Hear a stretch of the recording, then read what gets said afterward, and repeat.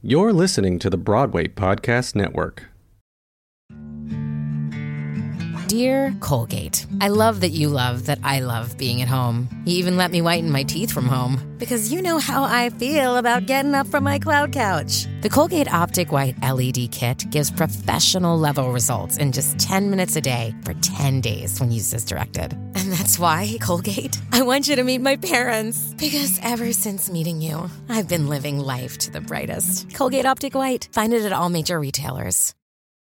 This episode is brought to you by Shopify. Whether you're selling a little or a lot, Shopify helps you do your thing, however you cha-ching. From the launch your online shop stage, all the way to the we just hit 1 million orders stage. No matter what stage you're in, Shopify's there to help you grow. Sign up for a $1 per month trial period at shopify.com/special offer, all lowercase.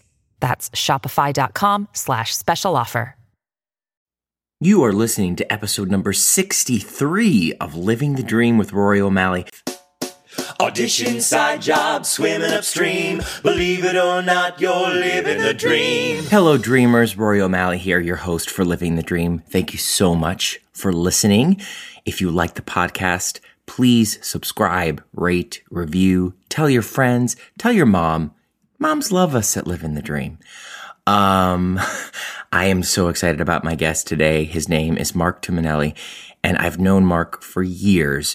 We were actors in New York City when I first moved to the city, and he's an incredible talent.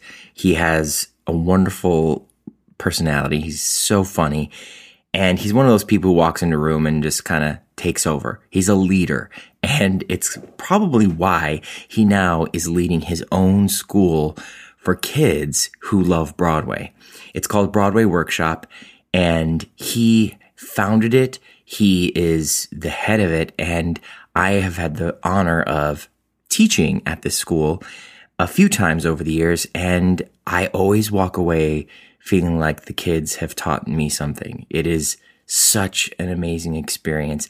Broadway Workshop teaches kids through masterclass, through acting classes and singing and even dancing. And they bring a lot of Broadway professionals to the classes to teach the kids.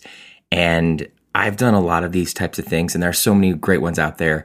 I know Mark personally, and I'm so inspired by his love and enthusiasm to teach these kids. And, he's still a performer, because when he gets up in front of these kids, they are hanging on to his every word, and he clearly loves what he does.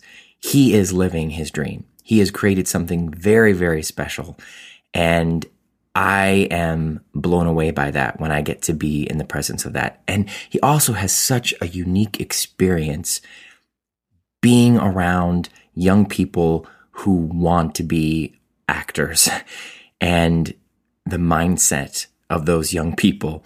And I don't know if you're a young person who is, in their teens or about to go into college or about to leave college, in college, and maybe you're wondering what you should be focusing on. And I think that Mark has a lot of those answers for people who are younger. Or if you're a parent of a young person who loves theater, first of all, God help you.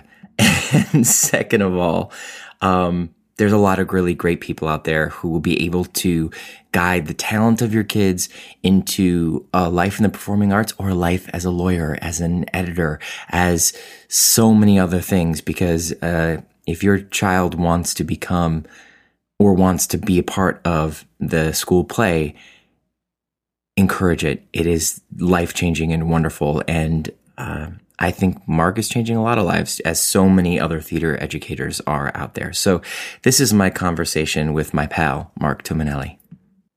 Great. Yeah. I'm in. Okay, so when do we get official?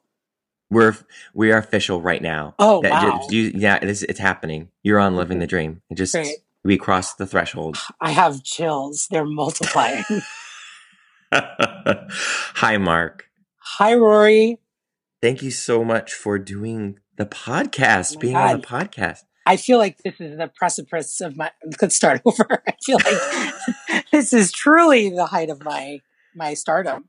It is not. It is just us getting to find out all your secrets, and everything that you've done in your career, which I am so blown away by.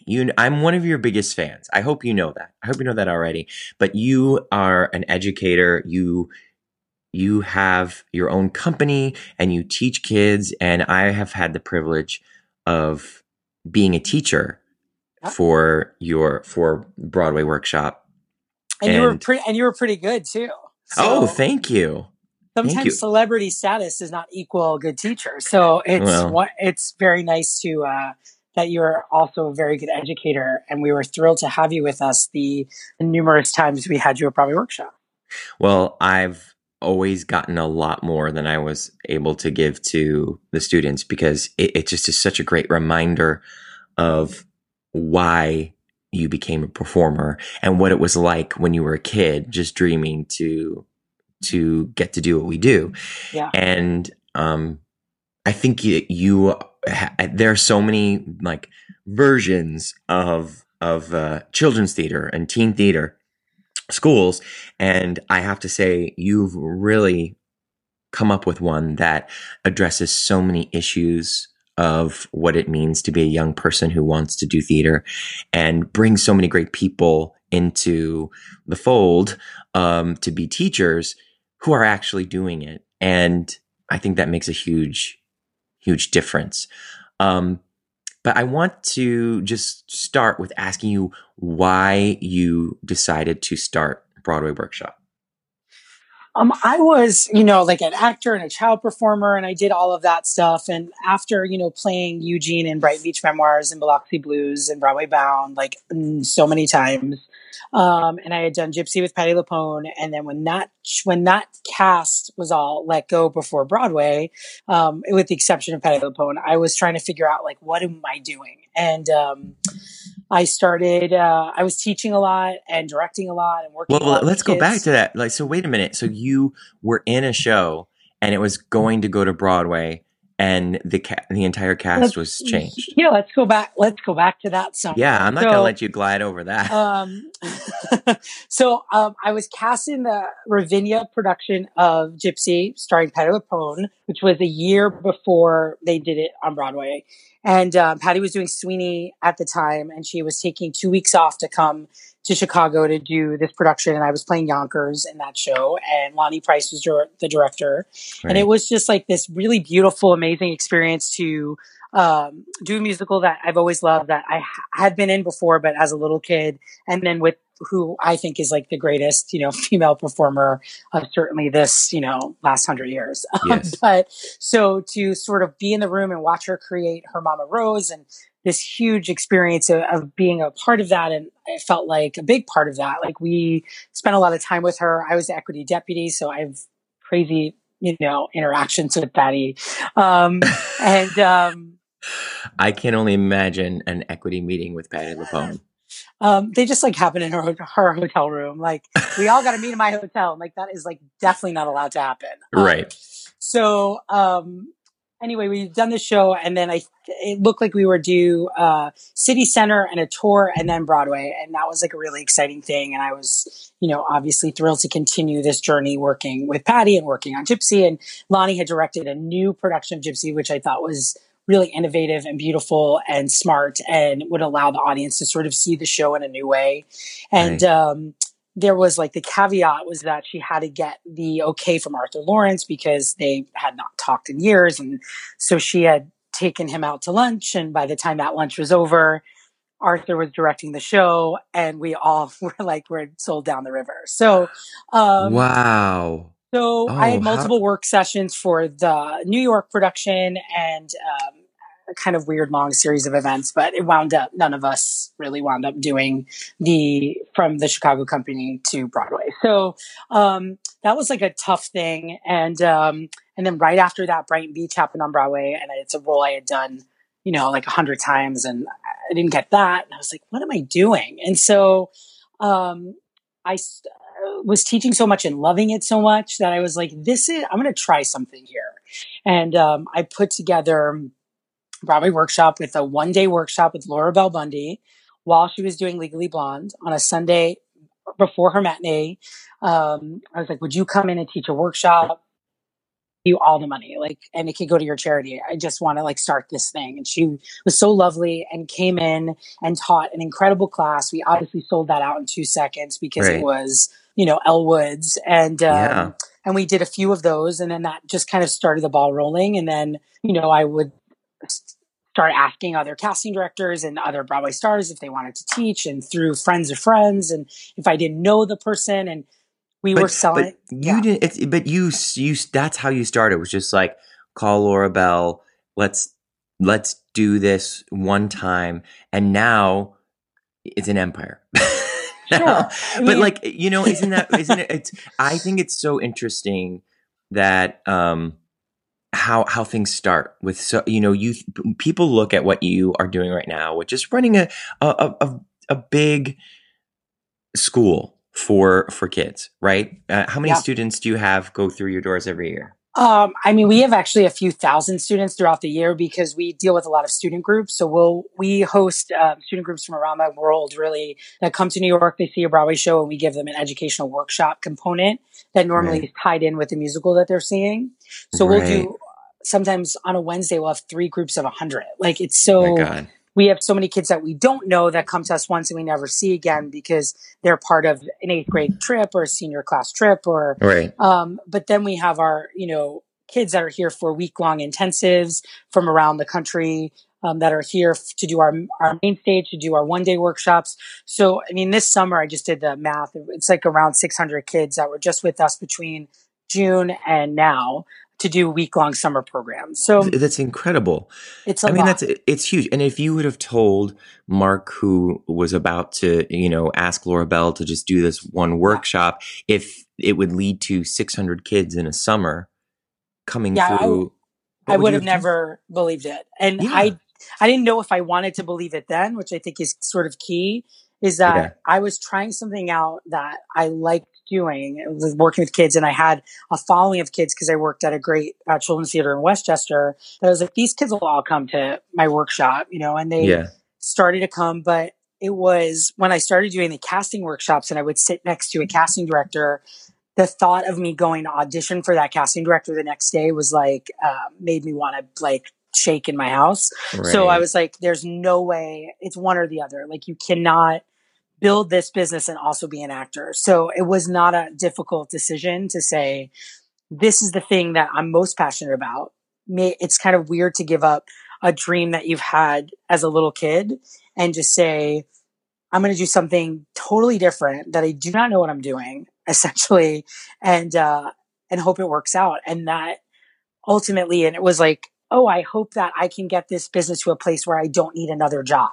Because for the first 2 years, I ushered on Broadway, and I still worked at other kids' theaters. I was still, doing other random survival jobs. And then after 2 years, I kind of could only do Broadway workshop. And I thought that was the pinnacle of success, where it was like, wow, I just work for myself. I don't work for anyone else anymore. This is my job. And then You're it was a small like, business owner. Yeah. Then it was like, oh, if I could just get a part-time assistant and afford to pay them.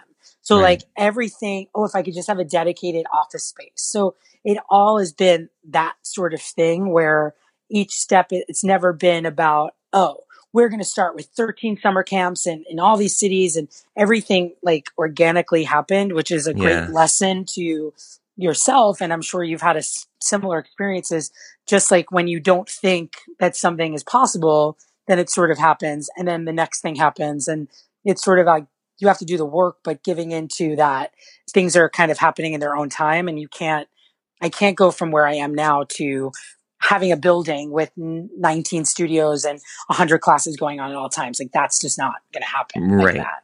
Right. But it's coming. Well, I don't know. I don't know if I want that. But, all right. No, but I mean, it's to me, it's a fascinating moment of when an actor decides to take the reins, to sit in the driver's seat, and to create something in addition to being a performer. Because the truth is that you are an actor, you are a performer, and you always will be. And it's always going to be a part of you, and you can decide when you want to access that and participate in being on stage whenever you want. But now you have this entire new role as a leader and as a small business owner, and this whole new set of skills. And it's been so impressive to me, because I've known you from being the actor to what you do now. And I just think it's fantastic. Yeah, I'm blown away by it. I also think that it's a lot of work, what you're doing. And I think a lot of actors, what we do is when we're having bad days, we think, ugh, this acting is so hard, this world. I'm just going to become a lawyer. That'll be easy. Yeah. There's a part of us that thinks like, oh, this is so hard and something else in life has got to be easier. So I should probably do that. What you are doing is not easy. It's just something that you can take control of, and I think of you as a person who's very proactive, enthusiastic, and not going to wait in the wings for somebody to call them out to participate in life. Well, it's so much about, if you don't, especially this kind of work, if you're doing it because you're trying to make money while in between acting jobs, or if there's a lot of actors that are starting similar kind of programs that I've realized in the last few years, but it is a full-time job. Like I am answering emails in the middle of the night. I had a sick employee today and I had to go into a class that I wasn't supposed to be at because there was no one to run it. There is constant reminder things that need to go out, and there are schedules that need to be created and created well so that the day runs right. There are boxes that need to be checked and checked and checked again so that when the kids are in my program, they have a flawless experience, because it can never be thrown together, because that's what you get in a lot of schools. That's what you get at some after school programs where people are just sort of doing it because it's their job and they're not doing it because it's their passion. And so I have to make sure that every kid that comes to my workshop, and really every guest teacher, has an experience that feels easy and fun and rewarding. Yeah. Because if I don't create that, then then they could just go somewhere else. And with all of these, sort of major Broadway stars that have come to teach, if their experience is chaos and they walk into the room and the kids are not sure what studio they're supposed to be in. Last week we had 75 teenage students and we had guest teachers coming in all week.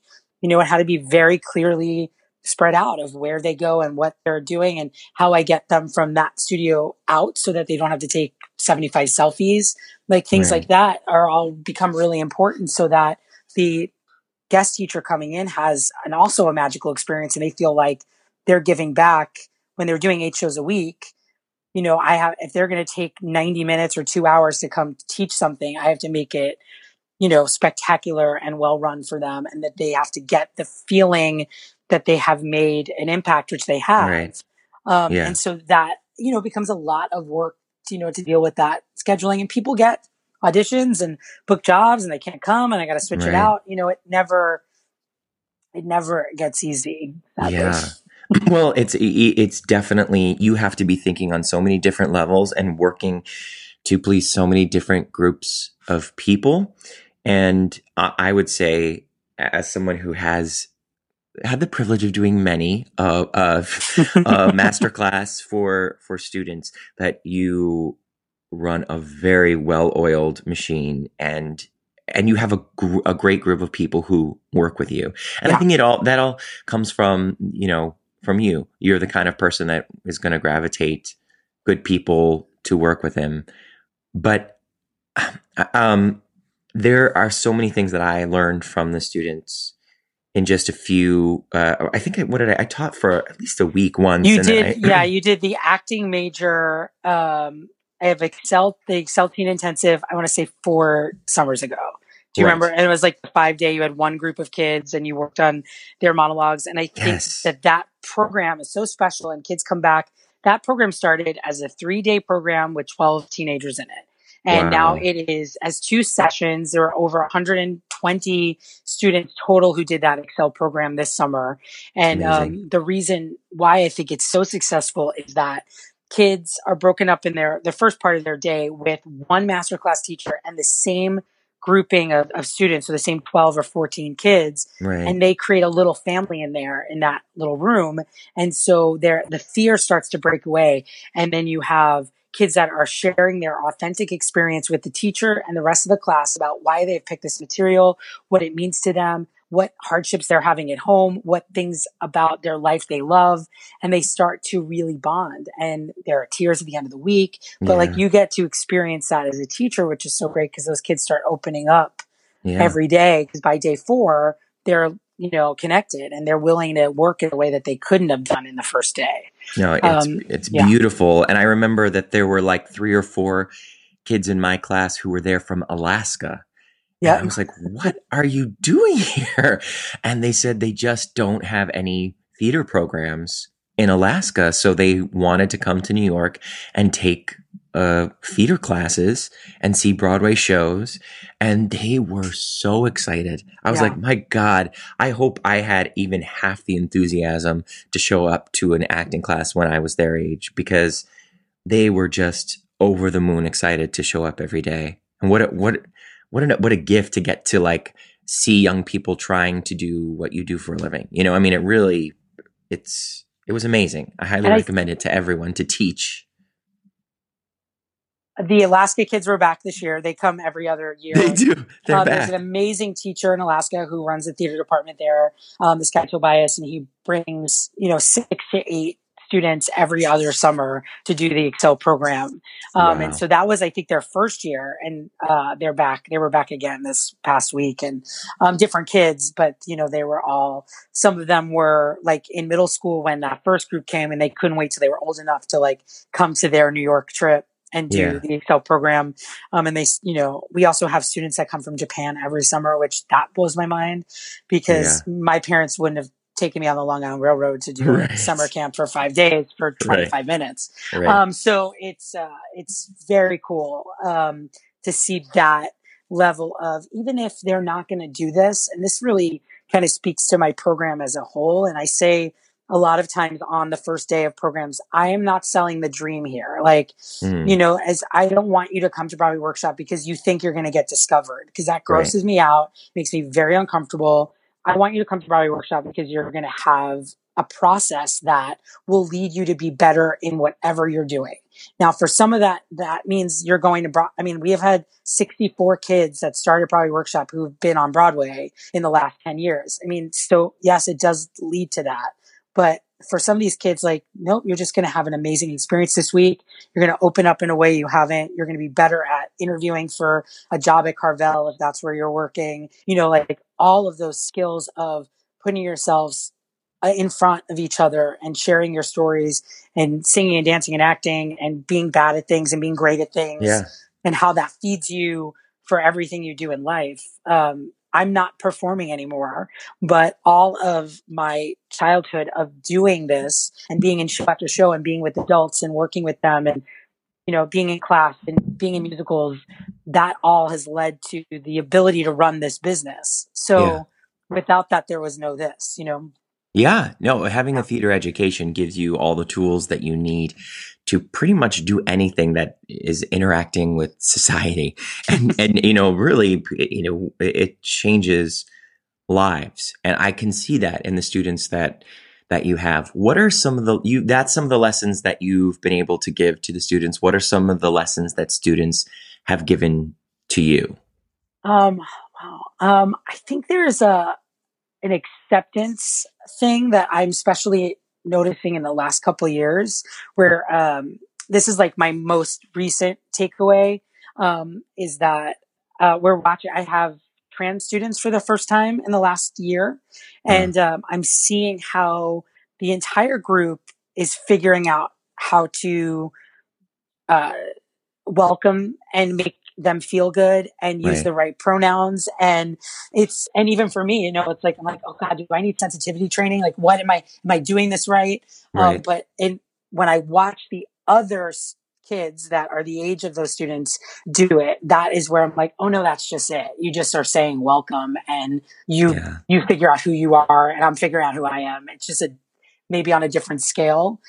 So lately I've been watching that really closely and seeing how sort of sweet it is that the way that these students are being embraced by students who don't have that same challenge, but are having other challenges within their own lives. And everyone's so welcoming, I think, particularly in our program. But these kids that, you know, they're all outlaws. They're all like misfit toys. Then they don't fit in their schools one way or another. And then they come here and they're with other kids that are exactly like them. And I felt that way as a kid. And so that lesson of seeing it all the time keeps reminding me about that, you know, about including people. And, you know, there's also like there's a level of family, especially on our main stage. So every spring we do one huge production that I direct and produce, and I spend 6 months of my year sort of putting together the show. It's like my favorite. How's that drink, Rory? Oh, sorry. Are you having a vodka tonic? Yeah, I've got my vodka tonic at 10:30 in the morning. It's a nice coffee. I just hear rocks shaking in the glass. No, it's good. You can edit that out if you need to. No, we're keeping it. Steven, cut that. Okay, so what was he saying? Yes. About sorry. I just got fired from the most downloaded episode of Living the Dream. No, this is crazy. This is like real hot stuff. Hot stuff right here. Anyway, so we do this main stage, and it's so exciting. These kids work together for like 14 weeks every weekend. We have hundreds of kids that audition every year. So these are amazing kids, and many of them have been on Broadway when they're little, and now they're in high school, and there's nothing for them to do at this level. And we put on this enormous show with a huge budget, and we push the envelope a little bit, and the shows are incredible. But those kids, like the family that they create, really, these are the kids that are still around. When I say like, who's visiting me in the old age home, like those are the kids, because we spend all this time together. I'll visit you. You can't. I'm very. I'll be in the room next door. Thank you. I'm very carefully plotting out the kids that are going to come take care of me and like make sure that I have a clean diaper, because I'm not having children. So okay. I hope that this energy that I have spent my life with, I think your husband James is going to outlive us all. So he'll just have to take care of all of us. We'll see about that. You don't see him at the end of the day after teaching like 10 fitness classes. Right. Like, okay. Oh, are we still alive or halfway, 6 feet under? Where are we on the scale? So, but yeah, he's pretty fit. Yeah. Well, I mean, I know that the best part of seeing you work at Broadway Workshop is your clear love for the kids, how much they look up to you, and how hilarious they think you are, because you are. But it's so great to see that they can trust you and the staff to kind of guide them through their passion of being a theater artist, you know, and knowing who knows where it's going to lead. But there's clearly just so much joy going on in those classrooms. How do you address a lot what we talk about on this podcast a lot? And I'm always thinking, who's listening to this podcast besides my mom? I am trying to think, like, are there actors who are aspiring actors in their 20s who just got out of programs? Are they actors who are in Broadway shows? Are they people in offices who are just like, oh, thank God I didn't become an actor. It sounds like hell. And I'm not sure that a lot of people, young people your age, are listening to the podcast, your students' age, I should say, not you. That you know, I'm not sure that they're listening to the podcast, but I'm sure a lot of the same themes that we talk Rory, about. You have here. like a lot of fans that are like in high school age because of your 2 huge Broadway shows that in the last, decade. Well, yeah, this is true. This is just true. FYI. And you sold out multiple workshops with me, which is actually kind of hard to do lately. Well, but I mean, while Hamilton definitely made me realize, look, Book of Mormon, I thought, oh, we have young people who come to see us, but they were in college. Then Hamilton, it's like, oh, they're 8-year-olds who know every word. So it was a very different experience with Hamilton. And it's one of the reasons I started this podcast, was because I thought I want to have real conversations with your students, with people who are young people who are striving to become actors, but only see the social media version of what being an actor is. And I thought, oh, that's a horrible lie. It seems like you get a lot of free Halo Top if you have a lot of yes, all the free things you want. Yes, exactly. Like, oh, become an actor, and then you'll just hang out at a theater and eat free food that's sent to the stage door. That sounds great. Yeah, and it is, but there's a lot of hard work and disappointment, rejection, and things that come along with that Halo Top. This episode is not brought to you by Halo Top, by the way. Feel free to send all Halo Tops to my I'll address. take some. Available on the internet. Okay. Yes. Hey Dreamers, just taking a quick break to remind you about our special offer from Gold Star. Go to goldstar.com/Rory, enter the promo code Rory, and you will get an additional $10 off your first order. That's goldstar.com/Rory, and get that sweet, sweet $10 off. And it supports the podcast. All right, now back to my guest. You're living a dream. But I guess what I'm getting at is that I like to talk about rejection, jealousy, body image, creating your own work. How do you address rejection with teenagers? How do you, because they maybe they didn't get in their high school play, but they don't really know yet what it's like to be in a show that's about to go to Broadway with Patti LuPone and have it completely pulled out from under you right before. Something that, an experience that anyone in this business has had some version of that. Yeah. I remember the day that Nerds was announced. You had the hugest version of that has ever existed. It was pretty public. Yes. Yes. I was like in the post, and like my picture was Nerds doesn't go to Broadway, and it was like my face plastered. I was like, great. I mean, it worked out fine for you, and I think that is also what's special about you, Rory, is that we had dinner, I think, like 2 days after that announcement, and I don't know, are we allowed to say we're friends? It might have been the day. And you were so positive about it, and you were not saying poor me or this sucks. Like, there was no negativity coming out of you, whether you were feeling that or not. And I think that's why, and Hamilton came up for you not long after that, right? 2 days. So 2 days later, is so much about what you send out in the universe, isn't it? Like, about, if you were, bitching and moaning and just being awful about it, I just don't know if that would have maybe happened for you in the same way, but maybe I'm crazy. But no, I mean, it was the reason I had Hamilton is because the casting director for Nerds that collapsed is the casting director for Hamilton. So you better believe if I called up the offices and was like, like, this is horrible that I was put through this, and, made a big stink about it, they probably wouldn't have been like, oh, well, we had this other job of the king in Hamilton, but we're not going to give it to that. We'll give it to Mark Simonelli.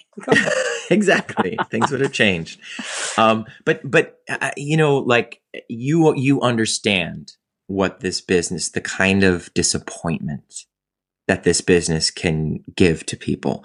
And hopefully young people don't understand that yet. I mean, it's kind of that naive, being naive is a bonus when you're young before you really get into this business, because you probably would just like turn away from it and not want to face the rejection. How do you start to have that conversation with young people, or do you not talk about that? No, we talk a lot about it, because I mean, a big part of our program is that you're working with people at the top of their field, and they've all had that time, and so it's really what we try to focus on the most about, or at least what I do, is like, we're talking about who you are. So you have to know who you are, and you have to know who you are with a job or without a job. You have to know who you are when you're in the show or not in the show. And, if everything's wrapped up in booking the job, you're probably not going to get it, because you're going to bring all this, backpack full of anxiety, and I need the money, and if I don't get it, what am I going to do? And, the table feels that. And so, we talk a lot about, being your best person and figuring out who that is and singing material you love and going into audition for something and, caring about it and wanting it, but also knowing that this is a very long road. And so there are so many things that you're not going to get, but might lead you to something you will get because you came back to play. I mean, we've been, Erica Henningsen is a really great friend of mine and the lead of Mean Girls on Broadway. And she did not book that show for the lab, and they asked her to come back in for the DC Broadway, and she didn't know if she should go back in because they already said no to her. But of course she said, no, I'm going to go, and I'm going to go with a really positive attitude about it and not, hey, you didn't give me this the last time. Right. And, now she's starring in this, Broadway production. So we try to share those stories with these kids about hanging on and doing your best work and remembering that if you show up and you're kind, ideally things will happen. There are some young people where this might not be their path, but they don't know that yet. But they love being in a school musical. They love their theater friends. So their access, they think, is only performing. And they don't realize how big this universe is and how many people work on Broadway every night that don't step foot on stage. Right. And so it's also important for me to share that because I found my true happiness not performing, but working in the industry. Now, if I was working at a law firm answering the phones, I don't think I'd be as happy. So, that there are so many things you can do in this business that I think are exciting and that might feed you physically, mentally, and that don't require you to deal with that sort of rejection because that's not for everybody. There are people who I do not think are right to be put through that, sitting in a hallway with, 44 girls in the exact same dress as you with the black binder and, waiting to go in to sing 8 bars. I don't think that's for everyone. No, it's not. I mean, I'm still questioning if it's for me. I think that it's hard to wrap your head around. We all know that there's rejection in this business, but you don't really understand how much until you're actually in it. And so, having a group of young people who are about to step off into this business has got to be, I can sense that you want to give them as many of the tools as possible before they step off into it. But that's just one that they kind of have to go through themselves. But luckily, sharing stories like Erica's or like mine, I think that we talked about that specifically. And anytime I'm in front of kids, I talk about side jobs, about waiting tables, about being a temp, because I think that people, when they're young, they don't realize that they have to feed themselves as well. And that's not going to always be as an actor. This last couple of weeks in our camp programs, we've had kids really ask great questions about living in New York and paying the rent and surviving and what kind of jobs can you do. And we do an hour-long, 45 minutes Q&A with just me on the Friday of every camp week where they can just legitimately ask anything. And there's no, it's not super weird because I'm not like a big Broadway star that they're obsessed with, that they follow in that way. And so that they would feel uncomfortable asking a weird question. And so we get into the weeds there, and these kids ask a lot of questions about what do you do and how do you make it work? And because financially it's a huge part. And I'm like, there are kids that come to New York, their parents are loaded, they buy them an apartment, they audition, they have a much easier time at it. I did not grow up with money, so I did not have that luxury. I had to work at night. I had to, I had to do all the things, which sometimes also is a blessing because it gives you the opportunity. I had to work in offices. I had to, I did a lot of stuff. I had to learn how to do an Excel spreadsheet. Yes. Which I would not have done. I, ushered at the Lion King for like 4 years. And so I learned how to deal with, house staff and seating people and, and I do actually like a lot of that in my job. Like we go see a Broadway show with every program in the summer. We have 92 tickets and I have to figure out where everyone's going and all that. Like that, it's all these stupid things I did that, were part of, my jobs, that have really allowed me to run this business. So, you just don't realize. So there's a lot of really, I think they're aware. They're more aware than ever. But there is that thing, you see someone in a Broadway show and you think they're like set for life or something when you're a kid. Oh, they're on Broadway, but Broadway exists for, like 20 blocks and there is shows closed and then you're not on Broadway. Right. It's the strangest thing to go from that to nothing. Well, it's almost because when you're in school, you think, well, people just keep handing me work at school. So if you're, you just audition for the next school play and they put you in what the next play is. And, you don't realize how many thousands of people are trying to get into every single production that's happening in New York. Mm-hmm. You said something else about kids. And I think it's so important is trying to tell them that you are more than just who you are when you book a job, that you have to have an identity outside of just being your acting job. And that is like, that's really laying groundwork for something that's very important as an actor, because I don't know if I would have been able to even comprehend what that meant as a teen, Mm-hmm. but that's so important as an actor, because when you're done with a job, you can lose all self of identity, a sense of identity, I should say. How do you get that across to kids? Is it saying, you should be in a sport as well, or you should, join another club? Because for me, hell no, I was not going to join anything else. I was going to do 2 more plays. Like, how do you feel like it's trying to convince kids to be more well-rounded in their extracurricular activities? I think it's not something that really happens until you're an adult, where you're saying like, oh, I hang out with my friends. I have nothing to do with this. Right. But as a kid, if that's your passion, it was mine, it was yours. I wanted to listen to every cast album. I wanted to go see every show I could. But that wasn't because I wanted to be an actor. It was because I loved the theater. So what I'm saying is, like, I still go to the theater. I mean, I saw a play this week by myself because I wanted to see it and no one else wanted to. And you see like, everything. I do see everything. If Gerald and I want to know how something is, we just ask you, because we know you've seen it. I do see everything, but like, I find joy in that, and it doesn't feel like work. So like, Right. for these kids, and I've explained this, like, for these kids, like, if that is what is bringing you joy, you're not listening to a new cast album or going to see a show because you want to see if you can be in it. Right. If it's like because you love it, it's like, I also really love true crime. I watch like hours of murder shows a day if I can. Doesn't mean you have to kill someone. It doesn't mean I'm going to murder somebody yet. And, and I love trash TV, and I can watch the Real Housewives of any city at any time. I can watch an old episode, but that doesn't mean it's like my, it like takes over my life, but it's just some balance where it's all about like, who's casting that and how can I get seen? That's what's crazy. So it's like, if you don't want to play softball, you shouldn't.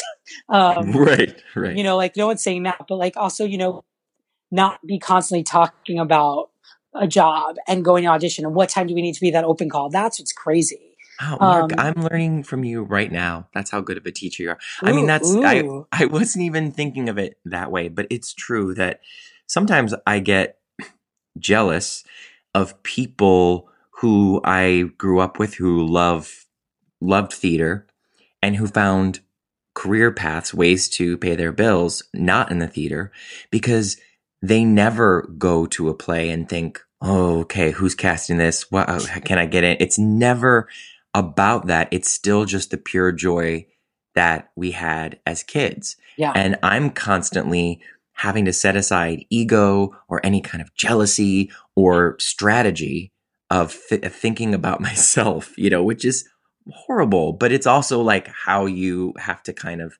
navigate the business. But you're saying you can still have identity of being a lover of the theater, and that should bring you the joy, not just being a person on stage acting. Yeah, I think once a year, James and I go to London and I see 10 shows, and it's so joyous to me because I don't know anyone there. I don't, really, I don't know people associated with the shows. I don't have to go backstage and say nice things if I didn't love it. Sure. All of that stuff doesn't exist. So I get to see, shows like I did when I was in 7th and 8th grade, where it was like a big deal. And I saw a Broadway show and I just loved it because I was sitting in the theater seeing a show. I didn't know anyone. I didn't know that they weren't making any money and they were going to close. Like, I didn't all of that stuff that I know here when I see a show that doesn't come with me when I'm seeing something there. And it reminds me so much of what I loved about seeing musicals when I was little. And my dad, the first real Broadway musical we saw was Ain't Misbehavin', and I hated it so much. And then like the next year we saw Jerome Robbins Broadway. And that was like changed my life because it was just big production number after Wait, tell me you number. didn't see Ain't Misbehavin' with Nell Carter. No, Nell Carter was not in it. I found my playbill. Oh, okay. She was not in it. You had to look that up. It was at the Ambassador Theater.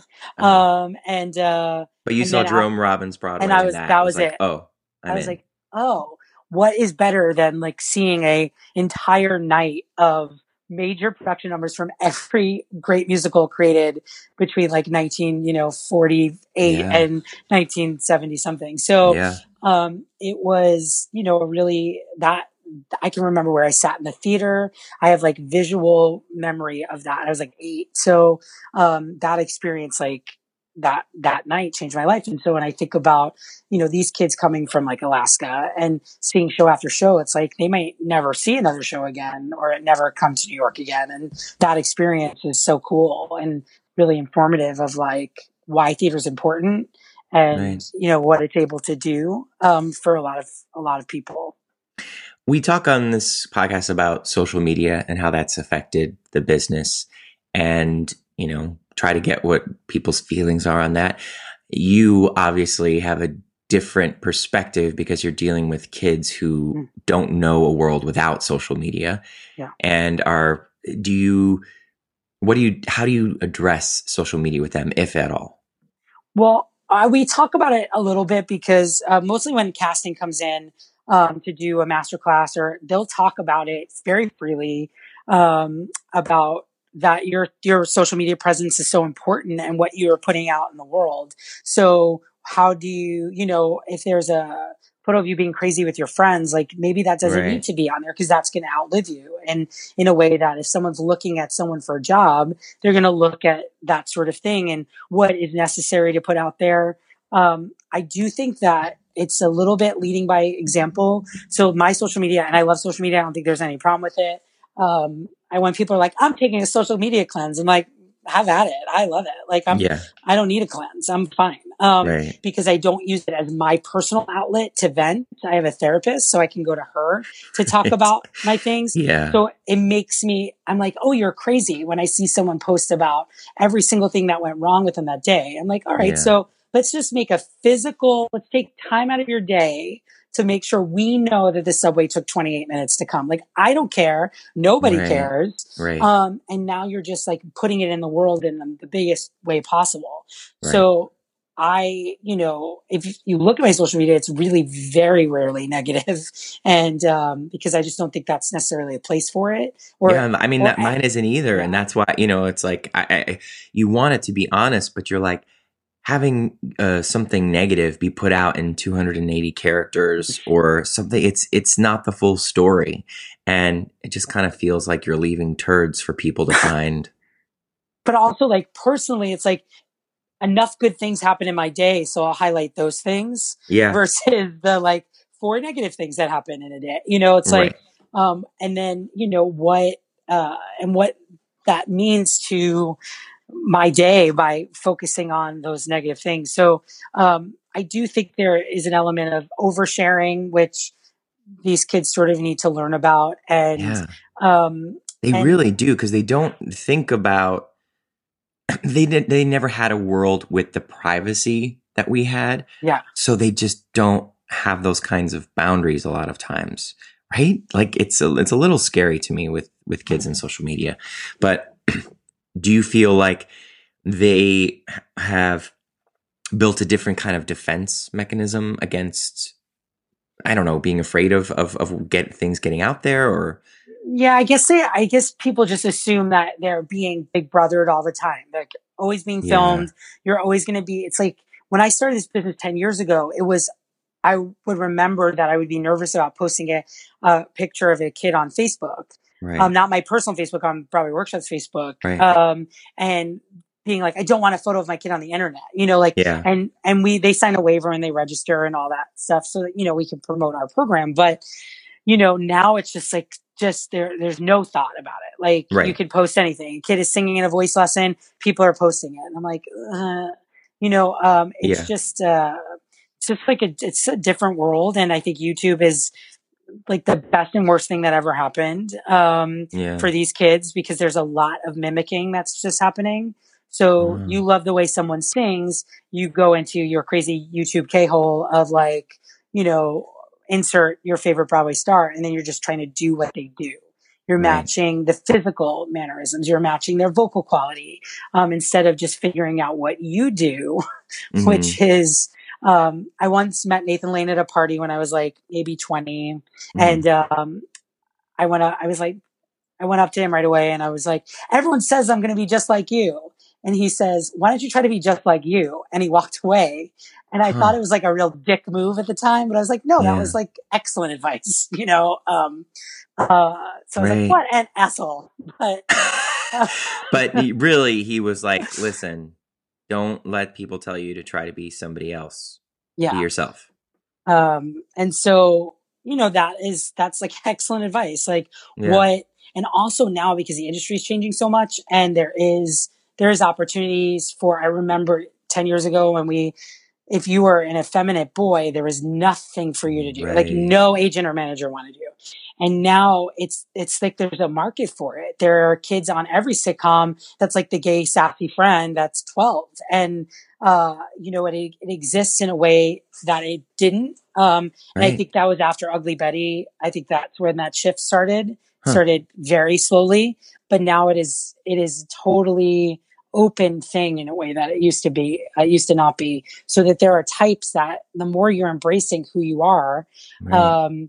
and the more you're saying, oh, I'm a little overweight and I'm funny, and that's totally cool. So I don't need to try to be Hugh Jackman because that's not me. You know what I mean? So that figuring out the thing that makes you special and how to highlight it versus hide it, you get so much more out of, your auditions and so much more Yeah. out of the universe by saying, oh, this is the person I am. I feel like so many times people are driven out of this business because they feel like there's no one telling the story of their body type or the type that they are, whether it's effeminate or different shapes and sizes. And, my hope is that sticking around and making people creating their own things, is saying, no, these people's bodies or the way that they have stories to be told. There are people out there who will want to hear these stories. And I think to be able to kind of talk to kids about that early on is so important, to be like, there is a place for you. But you're right. It wasn't really there especially for a lot of feminine kids. You probably we used to call them light. Light. Like, because you couldn't say that either. So Sure. we would say, oh, he's a little light. Right.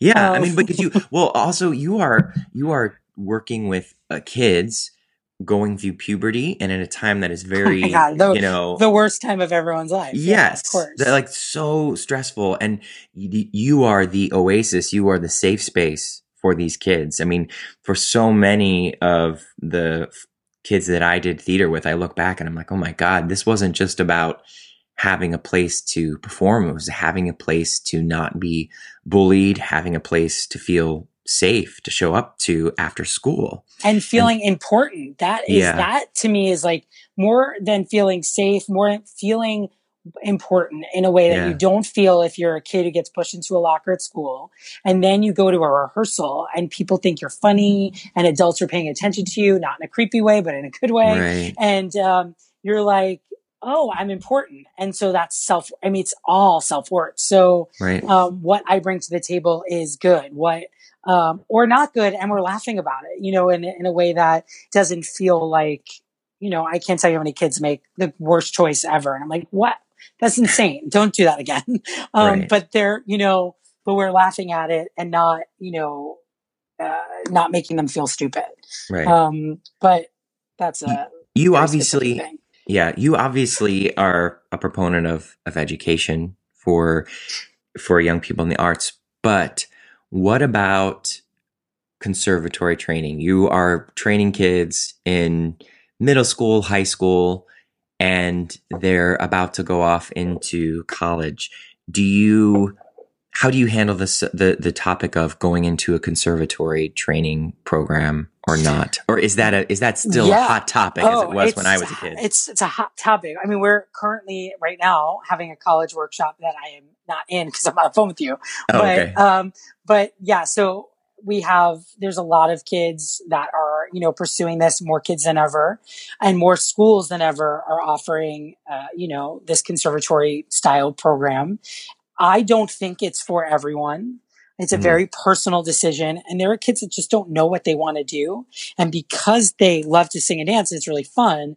They think that, I'll do that. Right. And I almost feel like we're doing a little bit of a disservice we're also living in a time where parents say yes to their kids in a way that they didn't 15 years ago. Certainly, I graduated high school almost 20 years ago, which seems insane. And because I'm like so young looking. I know. And so, there was like 4 schools that you could go to for musical theater, to major in musical theater. And, it just didn't exist. And I remember my mom being like, why don't you go to cameraman school? Like, it was just, I was like, I don't know where that is, Mom. But it just wasn't, your parents weren't saying like, oh my God, you should major in this. Like no one used to say that. Now every parent who sees their kid in a show ever is saying like, yes, go get your dream. Yeah. And, I think that that's hard because not every kid is cut out for this or doesn't have the it factor that they might need. Right. And so we can get you as prepared as possible. And then, I'll see, a college that seems made up. Like it'll be like Bliss Massage School, BFA Musical Theater class of 2020. And you're like, wait a second, every school now has a BFA program. So I think it's really about saying like, is this definitely what you want to do? Are you ready for what this life looks like? Or is this something that you feel like you can do while you're doing other things? And I tell most of my students, why not try to be as well-rounded as possible? Yeah. And be at a school where you can also like take a journalism course, where you can also edit your own film, where you can also direct something so that you are not putting all your eggs in the sing, act, dance basket. Yeah. Because then you will probably trip over it. There is, if you have opportunity to do other things, you might find something that you love doing you didn't even know. Right. Because in high school, you don't really get to do all of that. And I say all the time, had I seen an SNL, I went to an SNL taping maybe like 8 years ago. And I was like, had I seen this as a kid, I would have wanted to work in any capacity on television. But I had no access to that because you don't get to see that as a kid. So being able to, you had access to sitting in a theater and seeing a Broadway show or a show. And you're like, well, then I'll do this. So, we talk a lot about keeping your options open and maybe, having other opportunities. And there are some kids, there are no question. I'm like, you're a barracuda. This is what you are meant to do. I've never seen anyone work so hard. You are so good. You are so there. You have done all the work. You should keep studying this because I can't imagine you doing anything else. And so, it's just a matter of, are you that kid? But if you're a kid who comes to me, you don't even have 16 bars together and you never read a play after I told you to read it 4 times, like you're going to go to school for that? Yeah. Like, you're not doing the work now when it's like, you should be doing it. So there's some of that happening. Yeah. Well, and also it all comes down to school loans, like how much money you're going to owe after you get your degree. And if you're going to school and you get a degree and you don't owe anything afterwards, who cares what it says on there? Like you have a degree and you got out with being, you're going to end up doing something and you have a degree. But if you're getting out of school and you have $50,000 to $100,000 of school loan debt, which it could be now because it's crazy expensive since we went to school. Yeah. And it was expensive back then, but now it's like double what it was.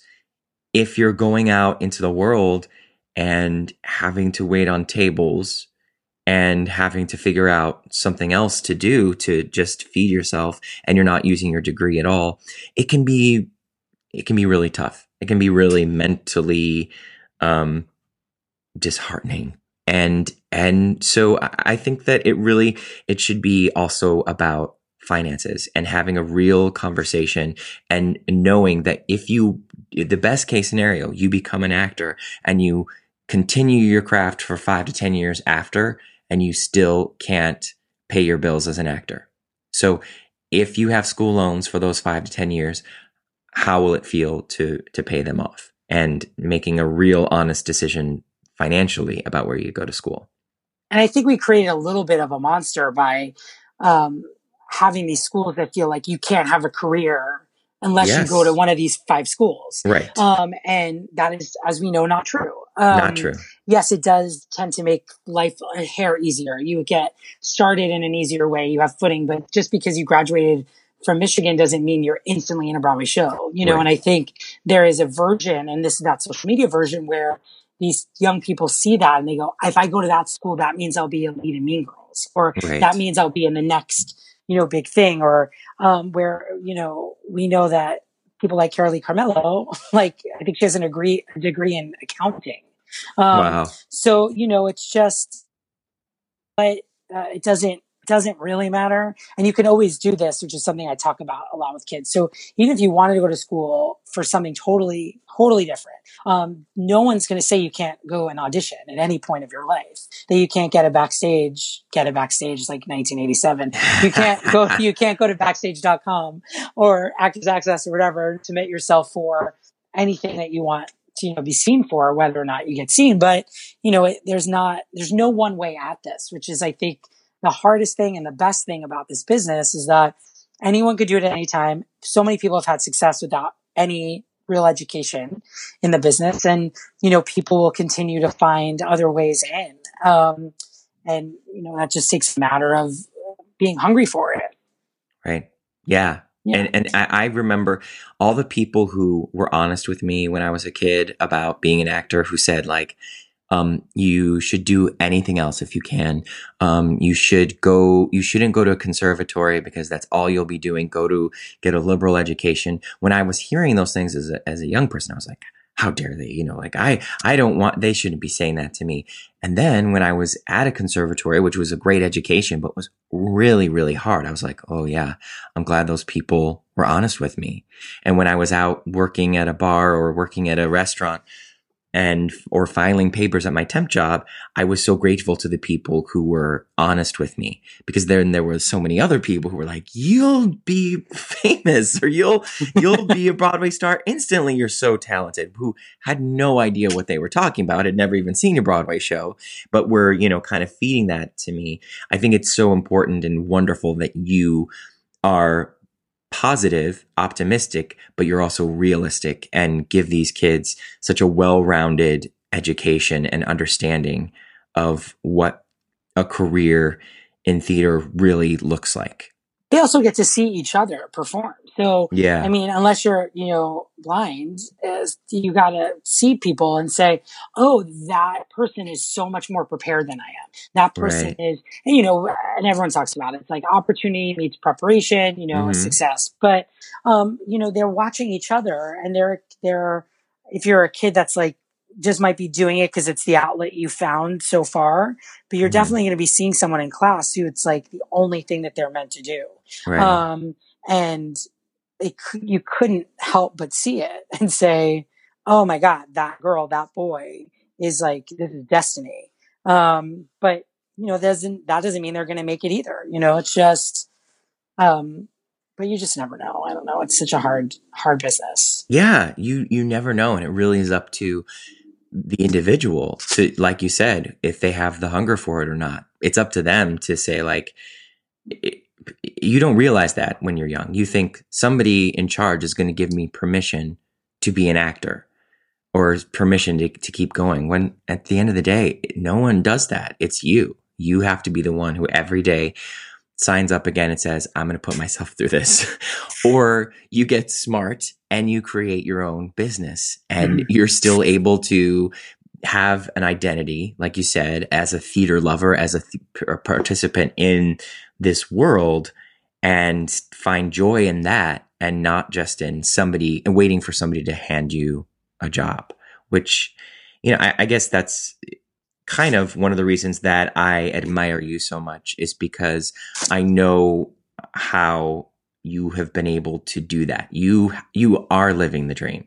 You've found a way to enjoy theater and to perform, because you definitely are performing in front of these kids. I mean, it's like a stand-up act. No question. You are so funny, and they just adore you. So you are still performing even with them, and you're bringing so much to their lives. I was so honored to get to teach there. It really meant a lot to me that you asked, and I know I'll get to do it again. And I look forward to that. Thank you so much for talking with us today. I hope there's a lot of young people listening. I hope there's a lot of parents listening, because I actually hear from parents a lot that they have young people who want to get in the business, and it's good to hear about all the ups and downs and swings. And I think that you are working with artists at a very important time of their careers, the early part. Well, thank you for doing this and, sharing all of the people that you had on. I listened to Rachel Bloom's episode yesterday, and it's, it was so great. And I love what you're doing, Rory. So keep doing it, please. All right, bud. Go see some shows and tell me how they are, because I'll be in New York hopefully in the next month or so, and I know what to see. Okay. Thank you so much. You're the best. You. All right. Thanks. Audition, side job, swimming upstream. Believe it or not, you're living the dream.